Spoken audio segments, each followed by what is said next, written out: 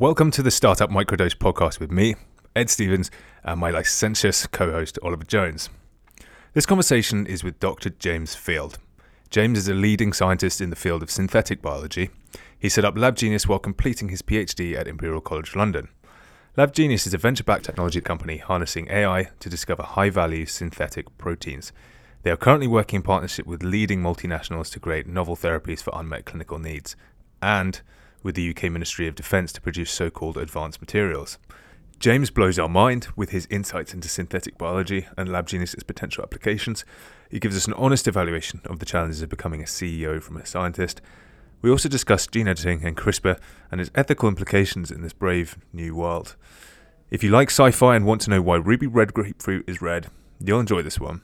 So without further ado, we bring you Dr. James Field.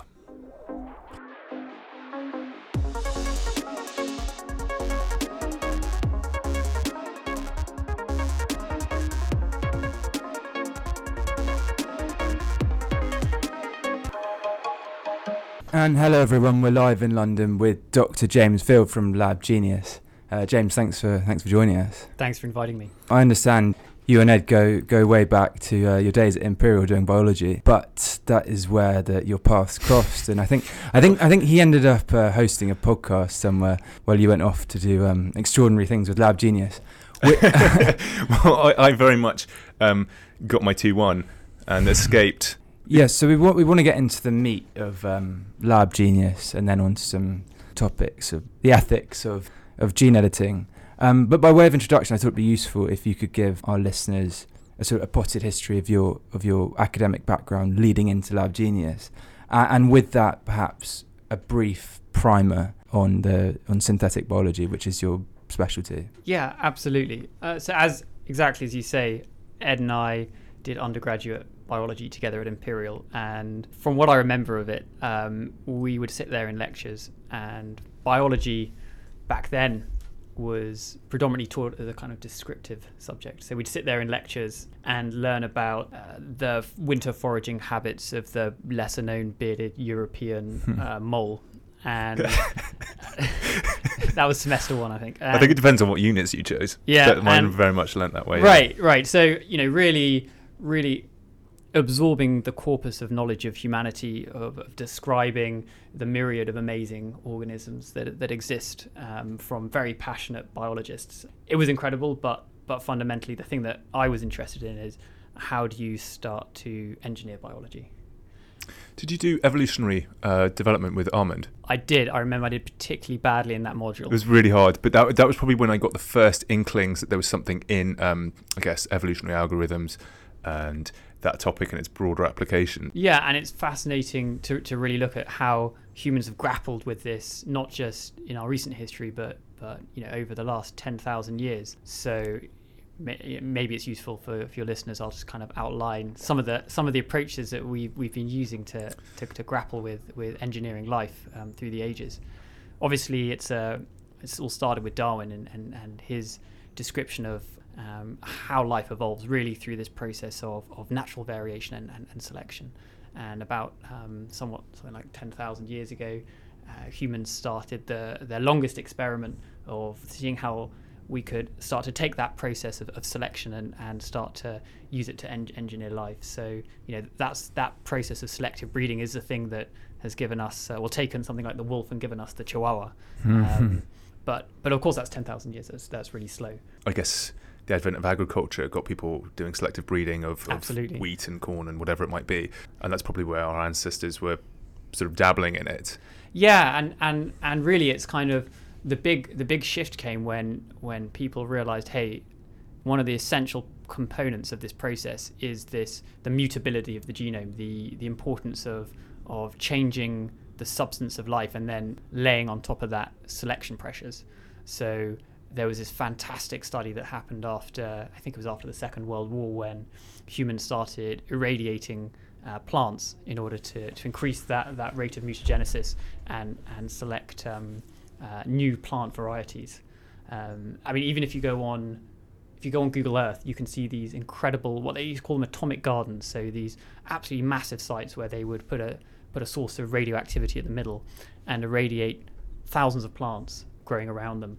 And if you've ever eaten a ruby red grapefruit, that's where that originally comes Really? from. But while they had the radiation, were they applying these selective pressures at the same time to encourage the genesis in the right direction? That's exactly right. And this kind of approach is very much like taking a sledgehammer to a genome.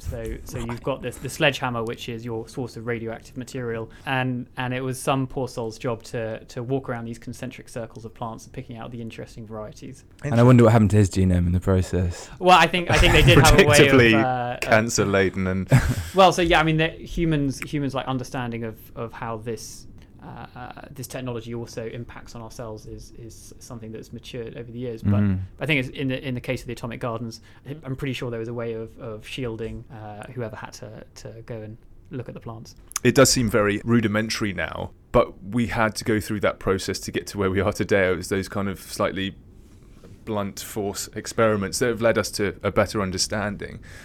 So where did it start to lead off to then, in terms of how people moved on from sort of agricultural engineering to? Yeah, so obviously with these atomic gardens, you can take your sledgehammer to the genome, and really what happened after that is the sledgehammers just started getting smaller. So there's this process called PCR, polymerase chain reaction.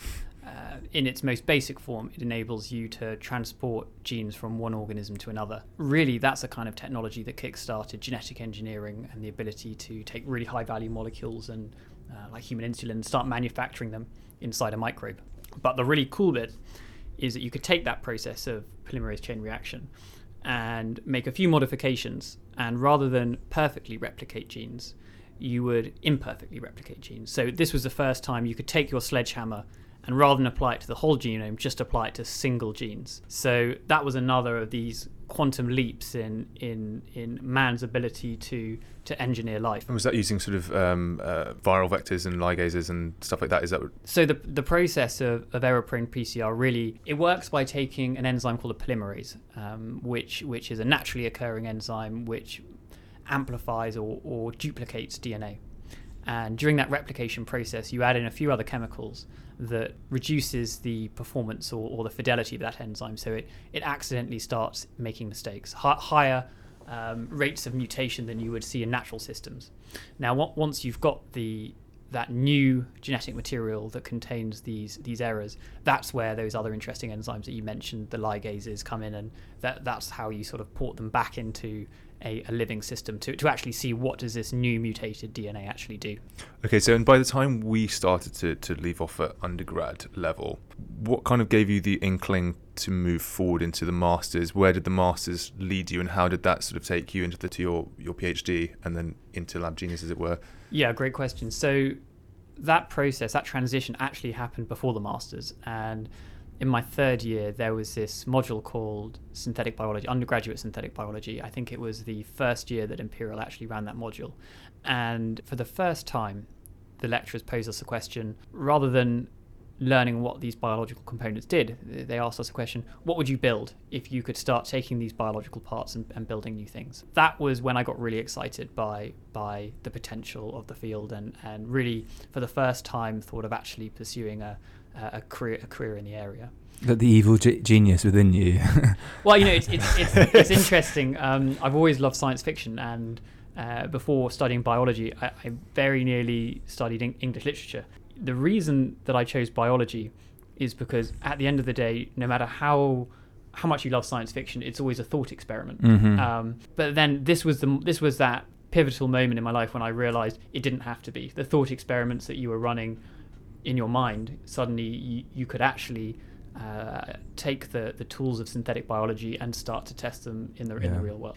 At the end of the module, we did this thing called a mini iGEM project, and really the background to that is that there is this international competition for students to engineer new biological systems, new genetically engineered machines, called the iGEM competition. And at the end of the module, we as individual teams had to come up with our own idea for building a new biological system that could do something useful. And after I finished my undergraduate, I actually entered this is 2009, entered the iGEM competition as a member of the Imperial College team.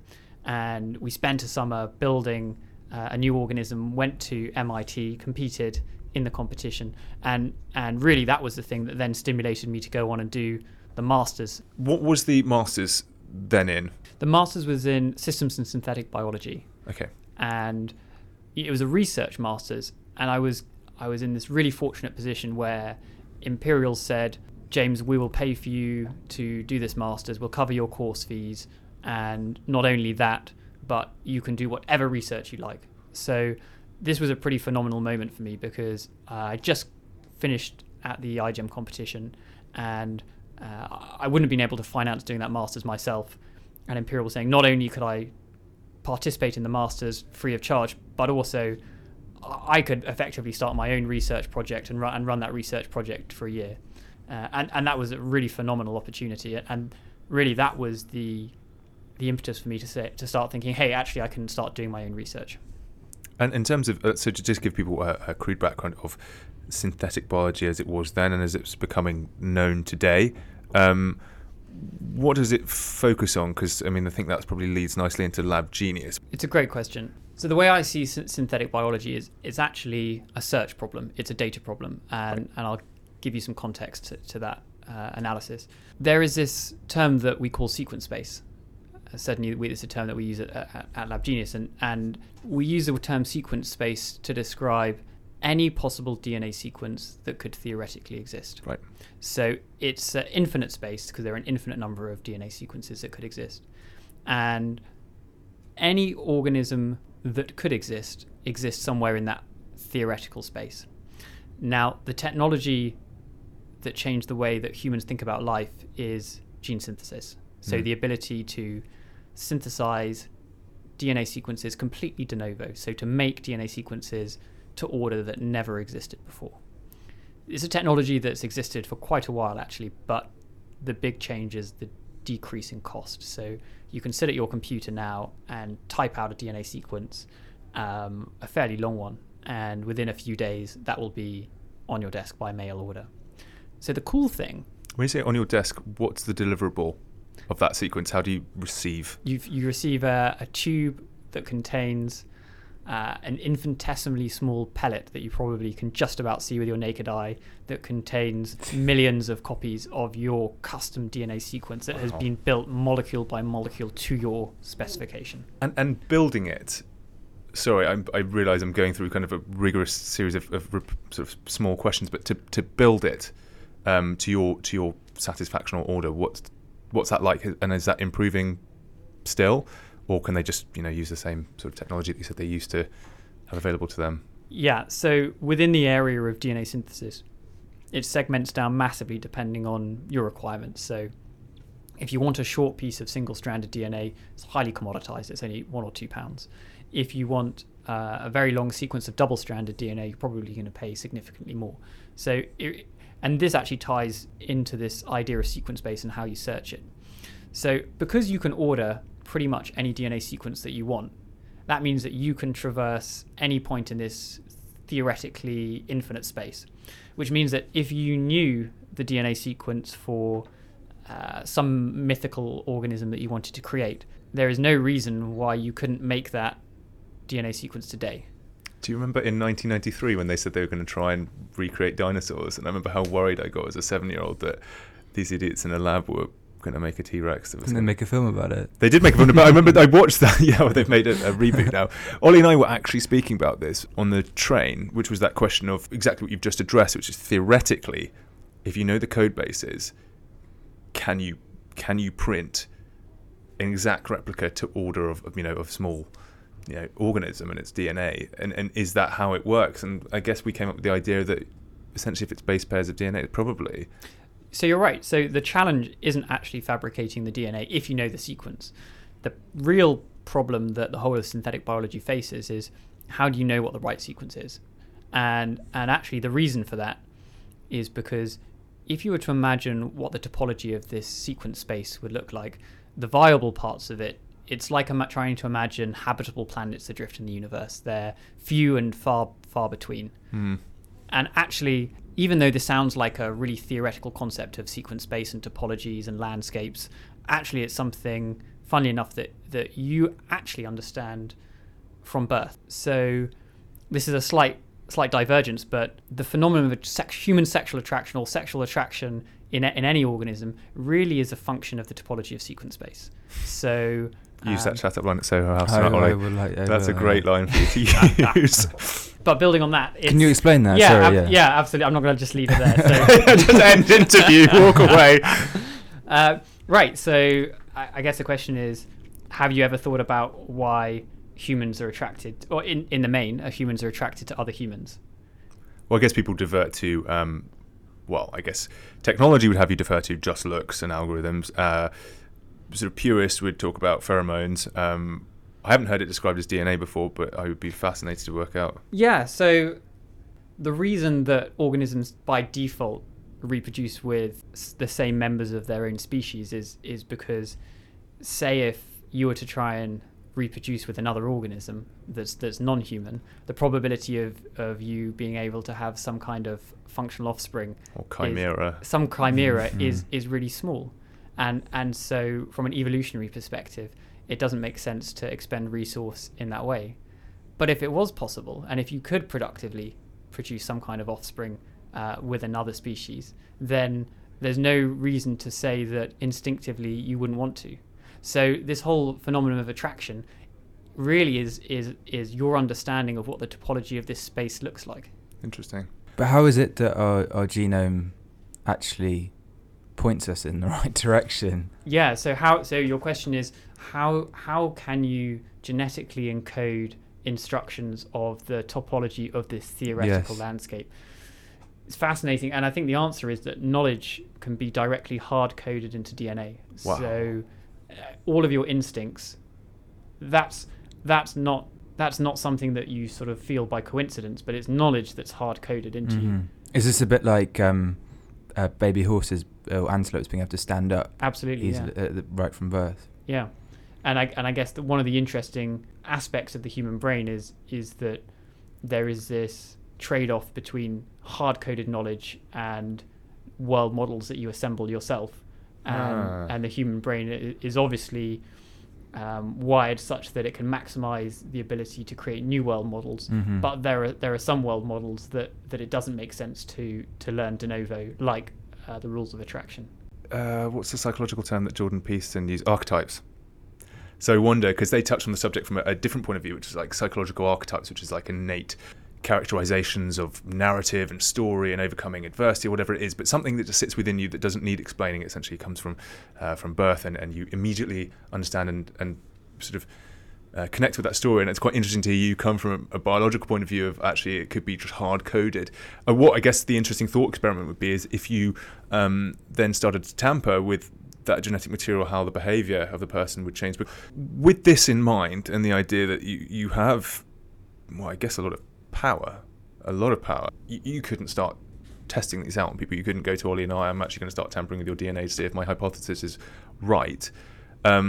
So how do you build, I guess, that application into your libraries of proteins you're collecting and the thought experiments you conduct? Because I guess, like any study we had to do at Imperial, it's normally on sort of C. elegans or some kind of nematode worm.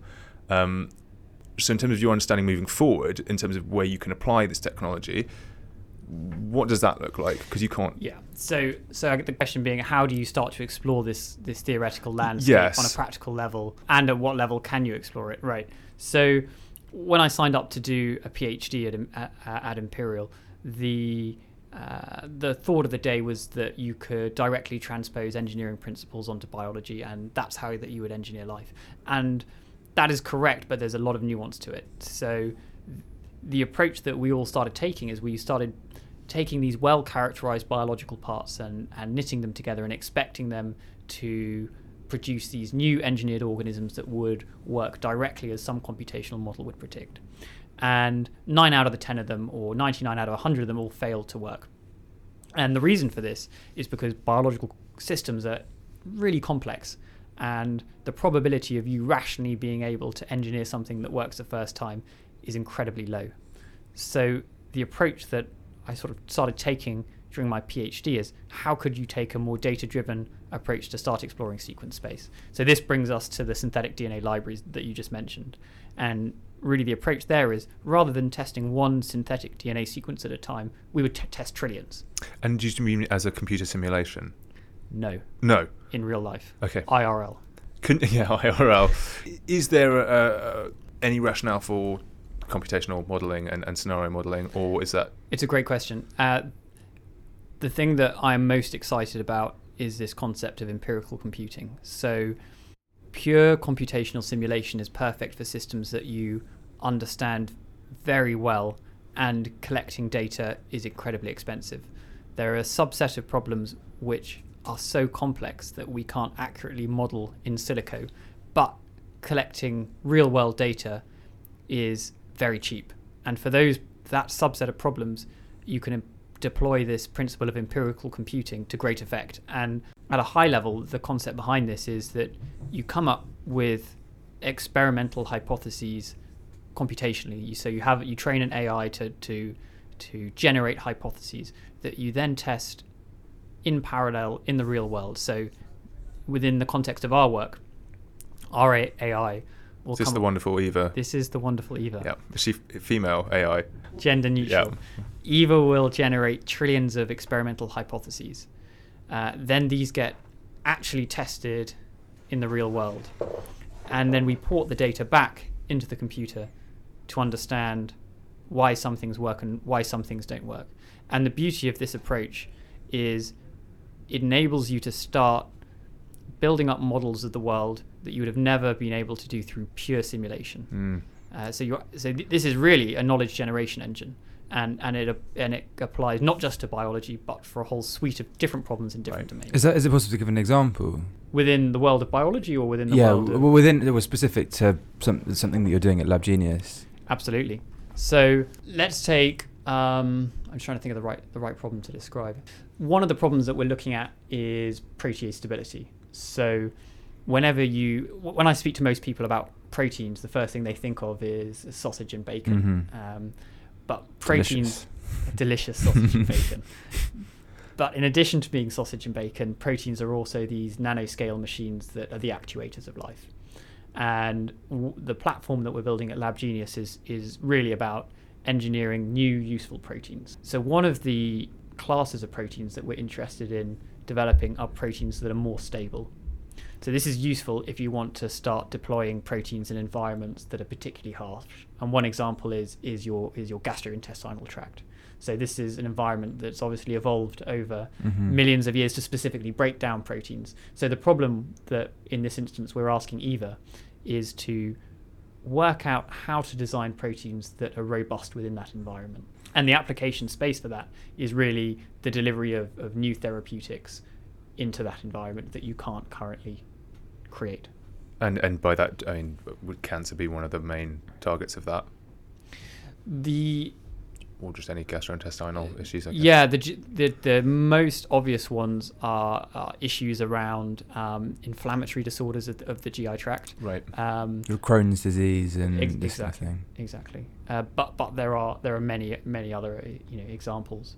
Now the beauty of the system that we're building is it's a generic platform. So provided you can pose the problem that you're trying to solve in a high throughput way, you can be off at the pub and the system is effectively searching through sequence space to find an appropriate solution to it.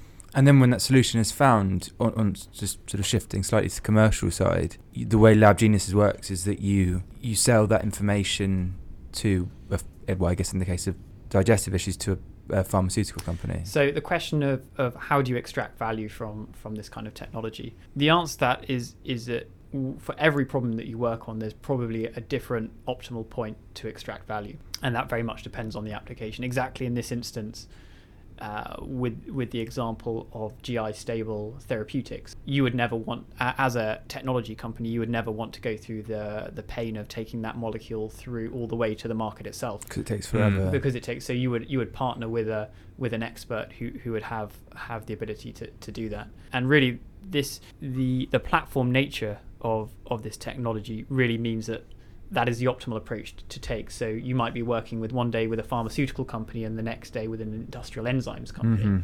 And I think really this speaks to the way that biology really does apply to so many disparate verticals. Is it a winner takes all, that if you design the best protein nanocage to operate in a hostile environment like the gut, that you can suddenly go to vets, doctors, this, that, the other, any pills that go into an intestinal tract, or you go, actually, the gut of a different animal is a different pH, and so we suspect this will work, and then suddenly cows all have so drugs. The question is, to what extent does data network effects give you a competitive advantage? So when you're trying to engineer new proteins, every time you undertake a set of experiments, you're extracting both narrow and very broad design rules. So the broad design rules say, here are some really interesting phenomena that apply to every project that we ever do. And it may be things like, these specific sequences never work, or they always work. And the narrow design rules are very application focused. So in this example of trying to engineer more stable proteins, it would be, we find that these sequences for this within this specific application space, these sequences, if they're present, always result in a failed protein.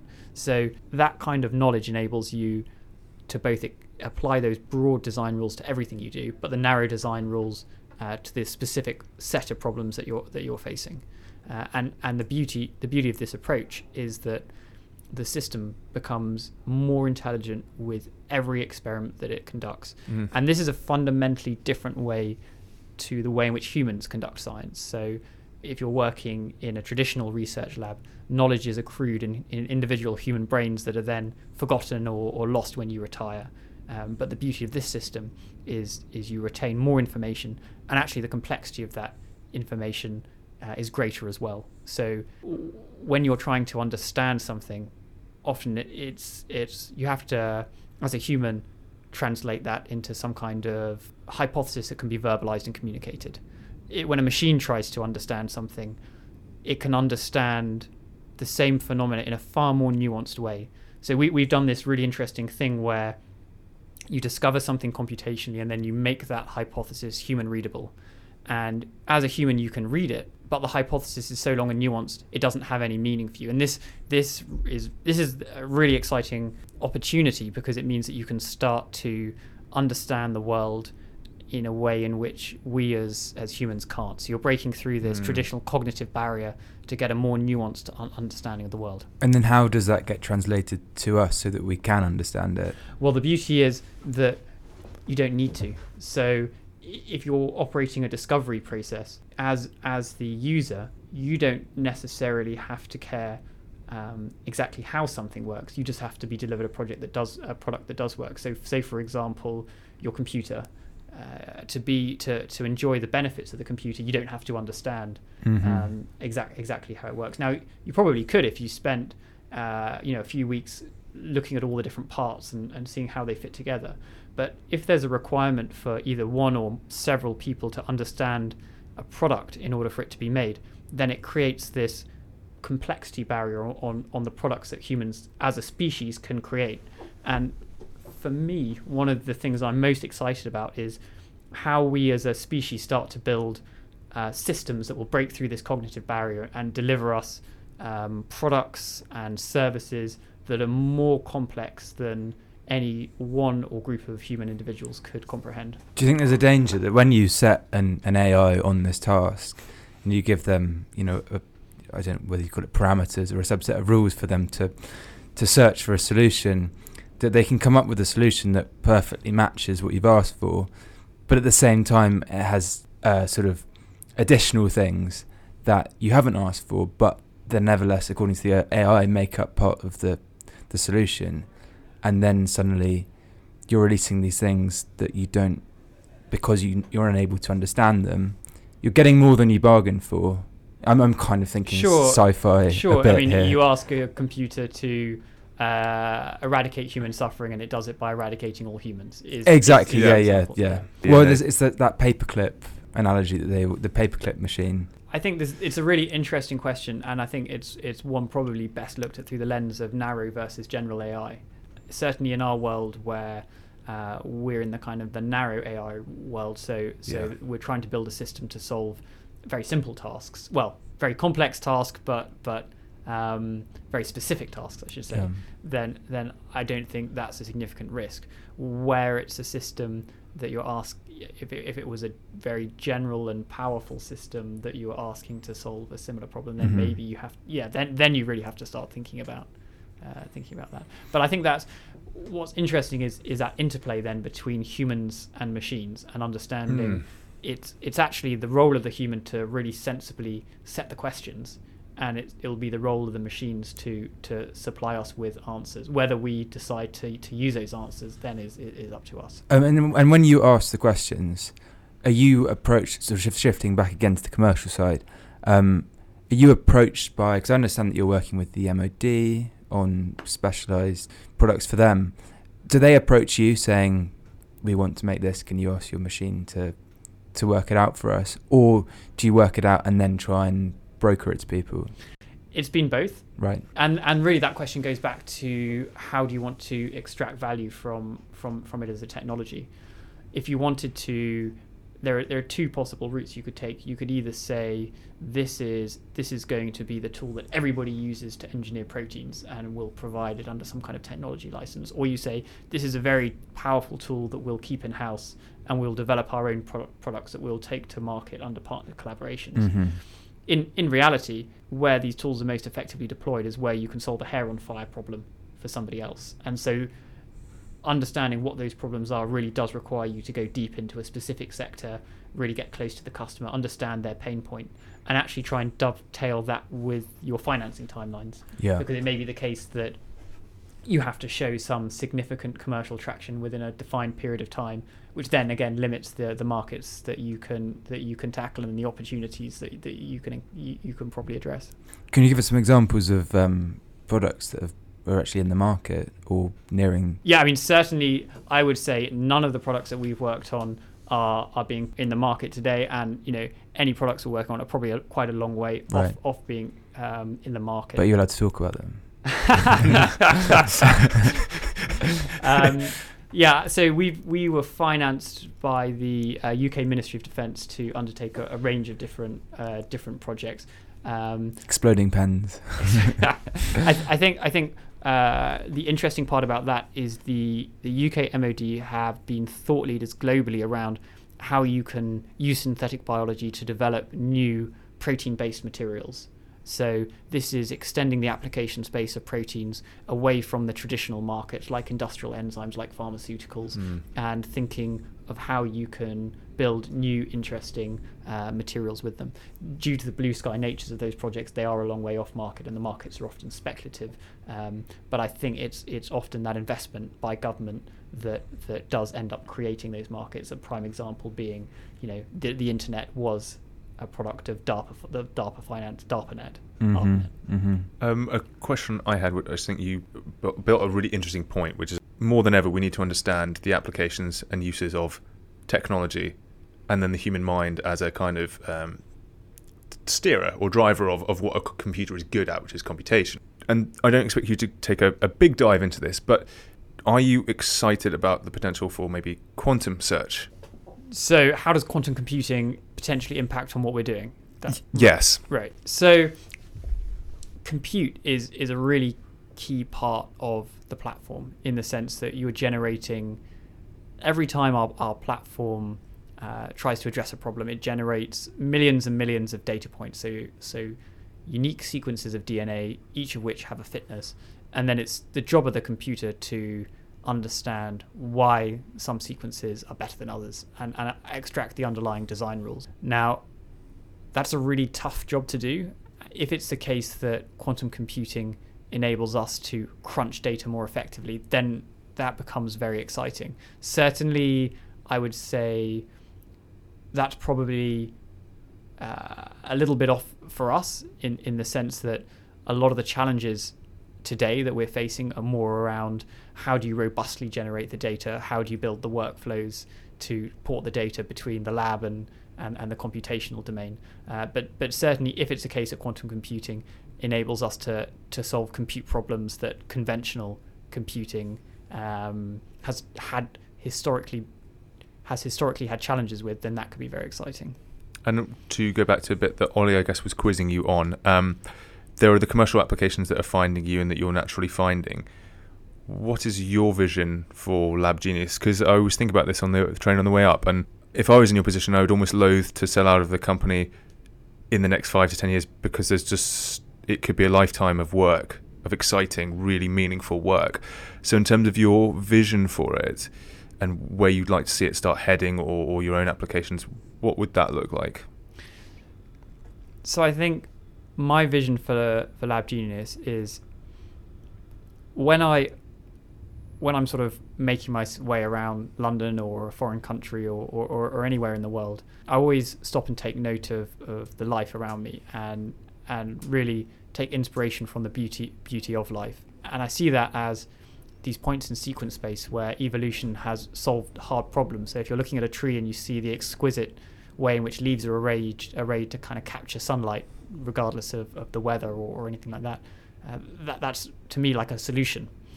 And I see Lab Genius as a vehicle through which we can explore sequence space to find new solutions to problems that are really meaningful to humanity and problems that we can't solve otherwise. So certainly in the short to medium term, I'd love to use the company as a vehicle to create some interesting, new, effective treatments to unmet clinical needs. And then in the longer term, you could really start thinking about not just engineering proteins, but how this same approach could apply to cells, to tissues, to organs, to individuals, to populations, to ecosystems. Well, do you scale the matter? Could you scale the applications of matter up? I know once you can start with proteins, and I guess if you can build them in a stable fashion and then recombine them into more complicated proteins. So the beauty of engineering with DNA is the context dependency of the programming matter. So you could come up with a synthetic DNA sequence that, if you put it in the right context, terraforms a whole planet. Or you could take a single sequence and that sequence might just create a life-saving drug. The reason for that is because of the way in which life replicates. So you can access emergent complexity from infinitesimally small starting points. With that ability comes a huge amount of responsibility. So, I'll hasten to add that the problems that we work on are developing new proteins in these kind of non-replicating systems. But if you can properly harness this kind of technology, then you can start thinking about how you could harness the emergent complexity of biology to start solving ecosystem problems, planetary problems. I guess, we'll come on to the ethical side in a minute, but just briefly, who is the arbiter over what solutions you're allowed to consider approaching? For instance, you could be approached by any company who wanted a specific solution, but that could be a solution that is totally nefarious in intention. Is there regulation in place as to who can do what? Yeah, there is a lot of regulation in place, and I think the regulation is largely effective. I think the way I view these technologies as not so much posing new questions, but they certainly mean that the sophistication of the solutions that we can generate are vastly improved. So it's more the case that these technologies enable us to solve really challenging problems, meaningful problems that we couldn't previously. In terms of the nefarious applications, it's a hell of a lot easier to go and buy a set of chemicals than it is to engineer a new biological problem. Mm-hmm. And are there any, as you see it, because I guess it's a bit of a theoretical space, I'm not sure we're quite there yet, but the idea that we can introduce upgrades. So this is a really interesting question, and I think it goes back to thinking about the mutability of life, not just in terms of evolving a new organism towards some end, but thinking about what does it mean in terms of the self. So we all are both the beneficiaries, but also we also suffer from evolution, in the sense that Darwinian evolution is a process that we say that it has scars, in the sense that it's like asking a master painter to paint you a new masterpiece, but only giving them an old brush and a child's drawing, in the sense that it can only work with what it's already got. And so evolution is the same, in the sense that the human body is fraught with these scars of evolution. So for example, we've evolved to climb trees, and so have too many bones in our feet and suffer from fallen arches. The idea that you would have the same opening be used for eating and breathing is just stupid, but it's just a function of our evolutionary history. The fact that giving birth could actually be something that is is historically one of the major causes of disease and ill health, because you're fighting this compromise between brain size and the ability to walk on 2 feet. Evolution is full of compromises, and when you start thinking about the mutability of life, you ask questions like, these are problems that I've inherited. Do I have a right to change them? And I think that's where it gets really exciting, in the sense that I think that at some point in the future, when gene editing is very safe and very established, people will probably start thinking of themselves more as a blank canvas than the finished masterpiece. Interesting. And the idea that you can iterate over the course of your life in a biological sense, and you're not just sort of determined and that's your lot. Because I saw an interesting video that was talking about, I guess, the metabolic cost of something. So we could have stronger muscles, better eyesight, all these sort of beneficial features that we didn't evolve because there was such a caloric cost to our ancestors, and it just wouldn't have been practical to have that trade-off. Whereas nowadays, obviously, we have calories at will. And in theory, we could upgrade our systems to be able to take on, or to be more athletic or more capable, or think for longer stretches of time. But we're not, as you say, we carry the Darwinian essentialism. So it could be quite interesting because we're not short on the ability to now sustain that. And the positive applications are exciting as they are terrifying, because I imagine they'll start by sweeping up the genetic issues first, and then what justifiably becomes an issue, it could be that your hair falls out when you're 50, and actually that's something you've been afflicted by that impinges on your right to be happy, and therefore you get to deserve treatment for it. So do you know what you think the timescales of these conversations will be? Yeah, it's an interesting question. I think the way I see it as a phenomenon is this process is really about how individual humans start to make their own way through sequence space, how we start traversing as individuals around that hyperdimensional space. And exactly as you say, the first wave of changes will be what you might call corrections of inborn diseases of the genome, and then extend into after that something you might call enhancements. The big challenge with any of this is that the ability to introduce new DNA sequences into the right place in a genome with accuracy is still not good enough to make this a routine procedure. The technologies that have come to the fore over the last few years, namely CRISPR and others, that have improved our ability both to selectively delete and insert new gene sequences, have tremendously changed the landscape in terms of the art of the possible. But we are still a long way off being able to engineer ourselves in a safe and reliable way. How far off is a long way off?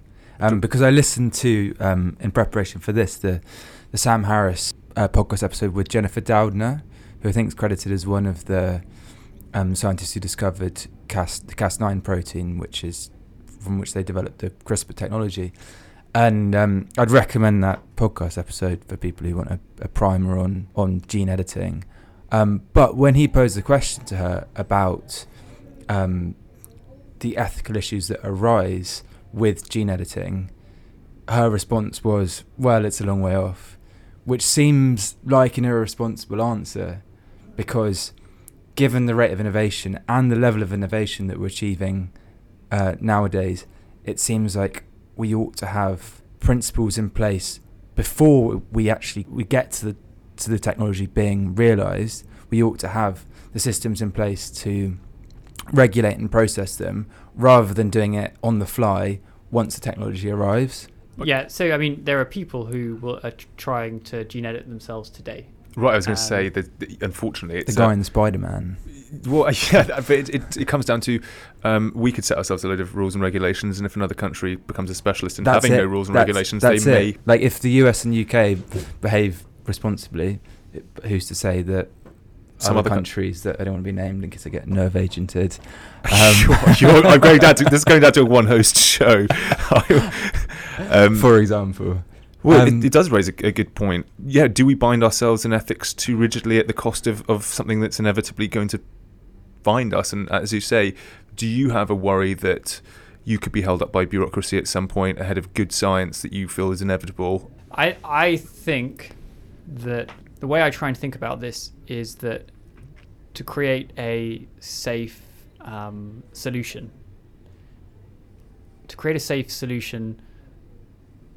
you need to have a ton of investment go into the scientific work, and that investment will only be applied if there is a really meaningful problem that has to be solved, and sadly some return that can be probably made on the tail end of it.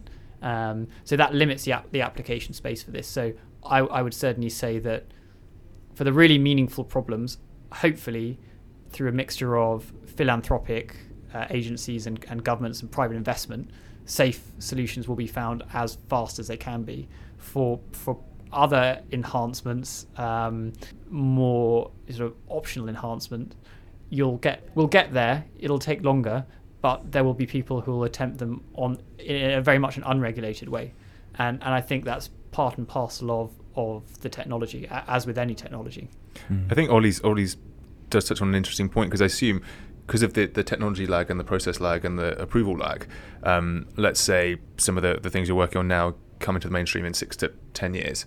Because you've been working so hard and EVA is improving so quickly, you can almost imagine that once the first ripple of things do come through, it could J-curve within 3 to 5 years, which would be fascinating. I think there's a nuance there that's worth pointing out, and it's something that really frustrates me, and it's the fact that we'll be building these systems that can iterate on biological solutions incredibly rapidly, but in those instances the regulatory framework is not set up so that V1, V2, V3, V4 can be shunted through in a safe and rapid way. Right. I think the issue is you get technology lock-in, so if it costs you 20 million to take a new product to market through an incredibly rigorous regulatory process, there's no incentive for you to build the V2 until your patent expires, or just based on the cost profile. So that's where wetware does differ significantly from software, certainly within the therapeutic space. It's obviously not a problem for unregulated spaces. Well, it is frustrating because I think technology gets... if you did the equivalent, let's say, of what Facebook has been doing in your space, there'd be huge ethical implications of that, and unfortunately, as you say, the software space can iterate and sort of apologize later, and so I think they kind of get an unfair advantage, and it's very clear to us as we face I guess regulations around GDPR that there's a bit of a slow understanding of what's actually happening in the space versus where the regulatory bodies are, which seem to be slow to catch up. In some cases, I imagine they do not understand the technology they're even trying to legislate for. I mean, I think it speaks to the way in which humans perceive risk. So the regulatory bodies are there for a good reason, in the sense that they protect people from dangerous products. How the regulatory agencies are weighted in terms of the cost of going through a regulatory process versus the opportunity that you're missing out on, in the sense that it does prevent the development of products that could otherwise be used to benefit humanity, is a really interesting balance, and I'm not sure how well it's working today, in the sense that the cost of taking a drug to market has ballooned over the last decades. It's all about novel recombinations now. It seems like it's a lot cheaper to recombine two existing approved drugs for a 12% gain in efficacy over actually creating something brand new that needs to go through 10 to 15 years of commercialization. Yeah, so I think the question is what would the world look like if the regulatory agencies were set up such that it was possible to safely take new products to market very rapidly and innovate on these kind of wetware technologies in the way that we innovate in software. It's obviously not an easy problem to solve, and I think the regulatory agencies are working really hard on it. I think just the challenge there is, how do you balance safety with the cost of action versus the cost of inaction? How do you keep people safe while simultaneously not disadvantaging those who could benefit from these therapies? And that's where you get into really interesting therapeutic areas, like how do these sorts of technologies have the potential to increase lifespan? So in the sense that it would be very difficult to take a a drug to increase lifespan to market, in the sense that the regulatory agencies would say, is there a real pain point here? And in some ways, yes, in the sense that if everyone could live a lot longer, that's then by virtue of the fact that you haven't taken it to market, you're denying people those extra years. But on the other side of things, if that drug actually harms that person, then it's all downside. So yeah, I think it's interesting to see how these different regulatory frameworks play out in different indications. I want to lighten the tone for a second. You alluded to sci-fi earlier, and there are a plethora of examples of gene editing and genetic engineering in sci-fi, and they're all, as you said earlier, ways of examining our own humanity as we are now. But to many people, what we're talking about now sounds a bit like sci-fi, and I guess the future will end up resembling sci-fi in some sense. Is there any particular piece of sci-fi that you think we may end up resembling? I've got Frank Herbert's Dune, Gattaca, Brave New World, the replicants in Blade Runner, even I think the Rock's new film Rampage. So the way I see this is that even today, I agree with you in the sense that it really feels like we could potentially be already living in some kind of science fiction novel. And I think that's a product of the fact that the rate of technological advancement is faster than it has ever been before. I think that's only, as you say, going to increase. And the trajectory that mankind is on is very unclear to me. Are you optimistic? You know what? Am I optimistic? So I see some interesting trends. So in biology, whenever we were producing a new protein, we would grow up a litre of bacteria, and you'd leave it overnight. And when those bacteria first go into that fresh, sterile media, they divide exponentially, dividing every 20 minutes. And the objective there is how fast can you eat the nutrients and grow. When you come back in the morning, they've used up all the nutrients. It's completely changed their gene expression, and they've all started fighting and competing, and maybe they've started trying to spoil, basically go into a dormant state. And humanity is on a similar trajectory in the way that we are sucking resources out of the planet, and we're now in the situation where we're facing resource limitation. In this environment, I think this is the driver for innovation, and it will either be the case that we can innovate our way out of the problem, or alternatively, maybe we have to move planets. I think you're right about the inevitability of having to innovate through. I did some research for a future podcast we're going to do on the industrialization of food, and I don't think it looks very good. And I think the only way I can see that is the lab-grown meat technologies. I think would it be interesting in terms of a binary split of your vision on the future? Would you sit on the side of a robotic future or biologically enabled future, or do you see a more hybrid space? I think there's a continuum between them. I mean, what's the most efficient way to transport a human between planets? And the answer is in bits. So as in to ones and zeros. So to sequence the genome and then resynthesize it at the other end. If your objective is to recreate the humans. And equally, the way I see biology, I see biology not as a separate branch of matter in its own right, but as really just another engineering substrate.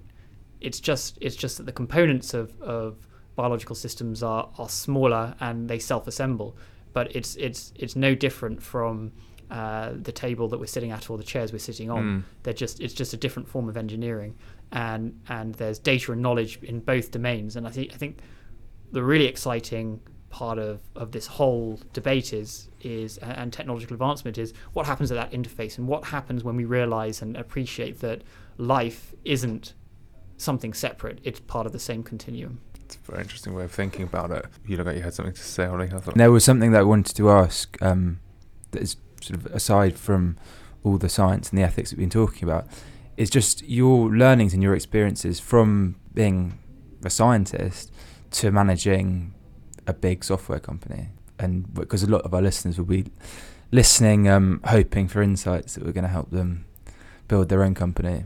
Yeah, so that transition from academia to the startup world, I would say it's really fraught with challenges, in the sense that when you're doing a PhD, you're trying to solve a really difficult problem by yourself.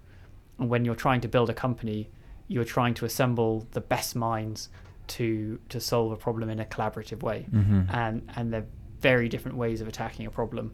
And I would say that one of the steepest learning curves for me has been around how to assemble groups of exceptional individuals who are much more talented than me on any of the individual tasks, and to be able to empower them to find really compelling solutions that knit together into a greater whole. That's a real challenge.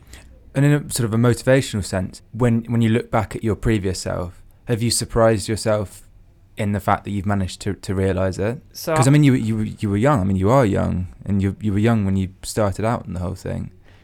Yeah. So it's been a most incredible journey for me. I think one of the things that has really got me through everything, because there have been a lot of highs and a lot of lows, is we did a small financing round in 2014, just a tiny amount of money from friends and family.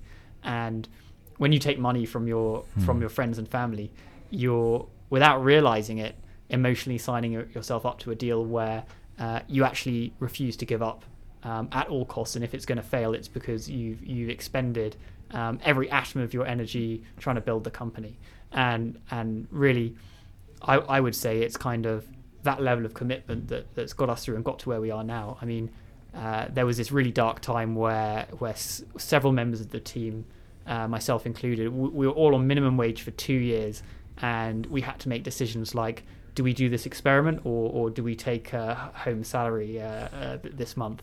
But it's really that kind of persistence and refusal to fail that enables you to really go through this long incubation time that I think a lot of deep tech companies have, where they're heads down building the enabling technology that then enables them to solve some really difficult problems. Is that where the overarching purpose around your company also helps? Because I guess there's a sense that you can sacrifice yourself to a greater cause. If you were solving something trivial, then perhaps it may have got more difficult. Yeah, so the reason that we get up in the morning is because we're not building Instagram for dogs. We're trying to harness evolution with AI. It's something, the company is a vehicle through which we can do something meaningful. And I think if you don't have that, then you may as well be doing something else, because building a startup is, as you know, really, really tough. And people, I think, underestimate their career goals. Sometimes I think there's prestige, there's career titles, and I've found none more fulfilling than knowing there's a purpose that you're striving for. Have you found that quite important in terms of retaining staff? Because one thing we've noticed is that the companies that can put a mission, in the air that people really rally behind, that have super retention. I think if you can combine retention with excellence, then you're onto a winner. Certainly for us, we've had very high retention. I think that's a function of the fact that people come and work at Lab Genius because they're really passionate about what they do. And I think one of the advantages of building your own company is you have the luxury of working with passionate people. And I say this during the onboarding of every new member of staff, that I want to come into work and I want to work with passionate people. And every day I can do that. And that's what makes getting up in the morning worthwhile. And I imagine you have to be able to delegate a decent amount of autonomy given the complexity of the tasks, because you need to hire, as you said, better than you. So do you have a culture of just letting people get on with their own thought experiments and investigations within the remit of what you're trying to? Absolutely, and I'd say that's exemplified at all levels of the organisation. So it's probably worth talking a little bit about our CSO, Harry Rickaby. He didn't take the conventional route through academia. I met him when he was just an undergrad, and we worked together in the lab. And he was faced with this option of, should I do a PhD or should I go down the startup route? And he chose to go down the startup route. And the amount that guy's achieved has been absolutely phenomenal. So he is a much better experimentalist than I'll ever be. But given the right resources, he's been able to invent incredible technologies, build an incredible scientific team around him, both on the wet lab side, but also on the data side as well. And I think one of the most rewarding things about being part of a startup is where you're able to work with exceptional people and give them the resources so that they can really grow and reach their full potential. And I think being part of a venture-backed startup, it forces this stretching function on individuals. So it will stretch you as far as you can possibly go. And it forces you to grow at a really terrific rate. And I guess that touches on to a point that we'll probably lead into now, which is the lifestyle around your routine, because you're a father and you have a wife, which I imagine is also very important support. But in terms of how you juggle multiple responsibilities, how do you find the balance between that and what's your routine? Do you have any sort of set way of getting yourself off a a problem that you face? Yeah, so interesting question. I would say it's all part and parcel of the same thing. I think when you're throwing yourself into a startup, it sort of does become your life to some extent. And my family is very actively involved in the sense that they always supported me when I was going through my studies. My sisters, for example, put a small amount of their savings from their inheritance from our grandmother into the company when we were raising that small round in 2014. My mother, who's an editor, proofs every investor letter before it goes out. Mm-hmm.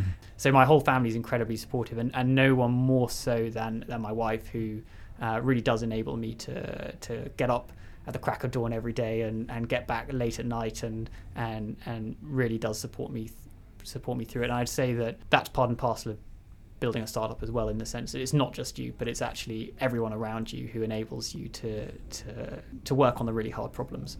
Yeah, because there's the classic example of the CEO always looking like the poster child for the company, and there is a huge support structure that lets, imagine what Elon Musk has 5 kids or something. It's like, well, if he was required to actually go and pick them up from school and really be hands-on, I'm sure there's a good support network that allows him to I think sleep there are on 3 Elon Musks. There aren't just one. I think that's a good point, and it also raises what's the role of the CEO. And I think there is a bit of a fallacy in human culture where we do want to celebrate individuals over above groups of people. And even opportunities like just coming to chat with you guys on this podcast, I am kind of the front of house of the company, but actually it's the guys and girls, the men and women at the office, in doing the programming, doing the wet lab research, doing the strategy. They're actually the ones who are making this thing happen. And really it's my role not to say that this company is in any way kind of a deterministic product of doing undergrad, masters, and PhD, but it's more a function of bringing together excellent people to work on really meaningful problems. And would you go into the bits of components of the dose about any books or recommendations? I'd like to know what your favourite sci-fi book is. If that's all right. That's a really tough question to answer, in the sense that there isn't one. You can have favourites. Have you read Dune? The Dune series? The Dune series is phenomenal. They're weird. Is that the one with a massive worm on the cover that comes out of? Possibly. It's the one with the massive worm. Yeah. Yeah. So the beauty of science fiction is that it enables us to explore things that could exist that don't exist currently. And I think actually probably the most powerful aspect of science fiction is where it actually tells us something about ourselves that we didn't previously know. So it's almost like it shows a mirror on our own humanity, but in a different domain. So it's often the case of science fiction is a thought experiment to if our world was structured slightly differently, how would we discover something about ourselves we didn't know? And that's the aspect of science fiction that I really love. Mm-hmm.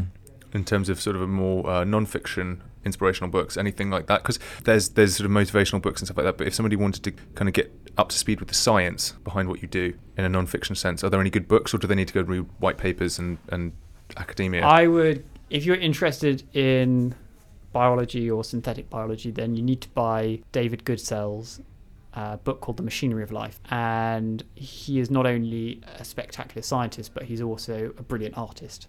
And he brings the world of nanoscale life to life through these incredible illustrations and a beautiful narrative. So that is the book that I've lent to several members of my company, and I think is really worth getting. And is there anything that you've read that helped you make that transition from being scientist to CEO? I think the best thing that's helped me make that transition is it's been a slow process. I think initially it's been through making a ton of mistakes. And more recently, I would say, after we got our seed investment, I was fortunate enough to be able to put together a syndicate of what I believe are the very best investors across West Coast, Europe, Asia, and actually working with those individuals has massively increased my rate of learning. So that has probably been the single biggest impact on my ability to transition mentally from thinking like a scientist to try and think like a CEO. Mm-hmm. And I guess last but not least, we like to try and give the our guest the opportunity to ask anybody who may be listening about something they could do to possibly help you on your way, whether that be, I know you're hiring somebody new, or whether it be a general awareness of more scientists getting into the field. So if there's anything anybody listening to this podcast could do to help you on your mission or anything like that, what would that look like or be? I'm always interested in speaking with anybody who's interested in the magic that happens at the interface of biology and technology. So be that person a machine learning expert, maybe they're an investor, maybe they're a full stack software engineer, anyone who is really passionate about that interface. I'm always happy to have a beer with. And how can people reach you? Best way to reach me is probably my email, which is james@labgenie.us. It's a great email. It's a great company name, actually. It's got a nice ring to it, I think. Aspirational. But thank you very much for coming on, James. It's been an absolute pleasure to speak to somebody so humble doing something so meaningful. So, I look forward to hearing more about your journey as you continue. Thanks very much for having me. If you enjoyed this or any of our other conversations, we'd love to get your feedback. Our Twitter handle is @thestartupmic, MIC, or get us an email, Ollie or Ed, at startupmicrodose.com. If you're feeling particularly generous of spirit, a review on iTunes would go a long way to ensuring that we can continue to bring you these conversations. Finally, this recording could not have happened without the support of Founders Factory backed Entale. Their podcasting software and studio in the Daily Mail building, London, are as ever the unassuming stars of our show. Check out entale.co. And thank you for listening. Goodbye.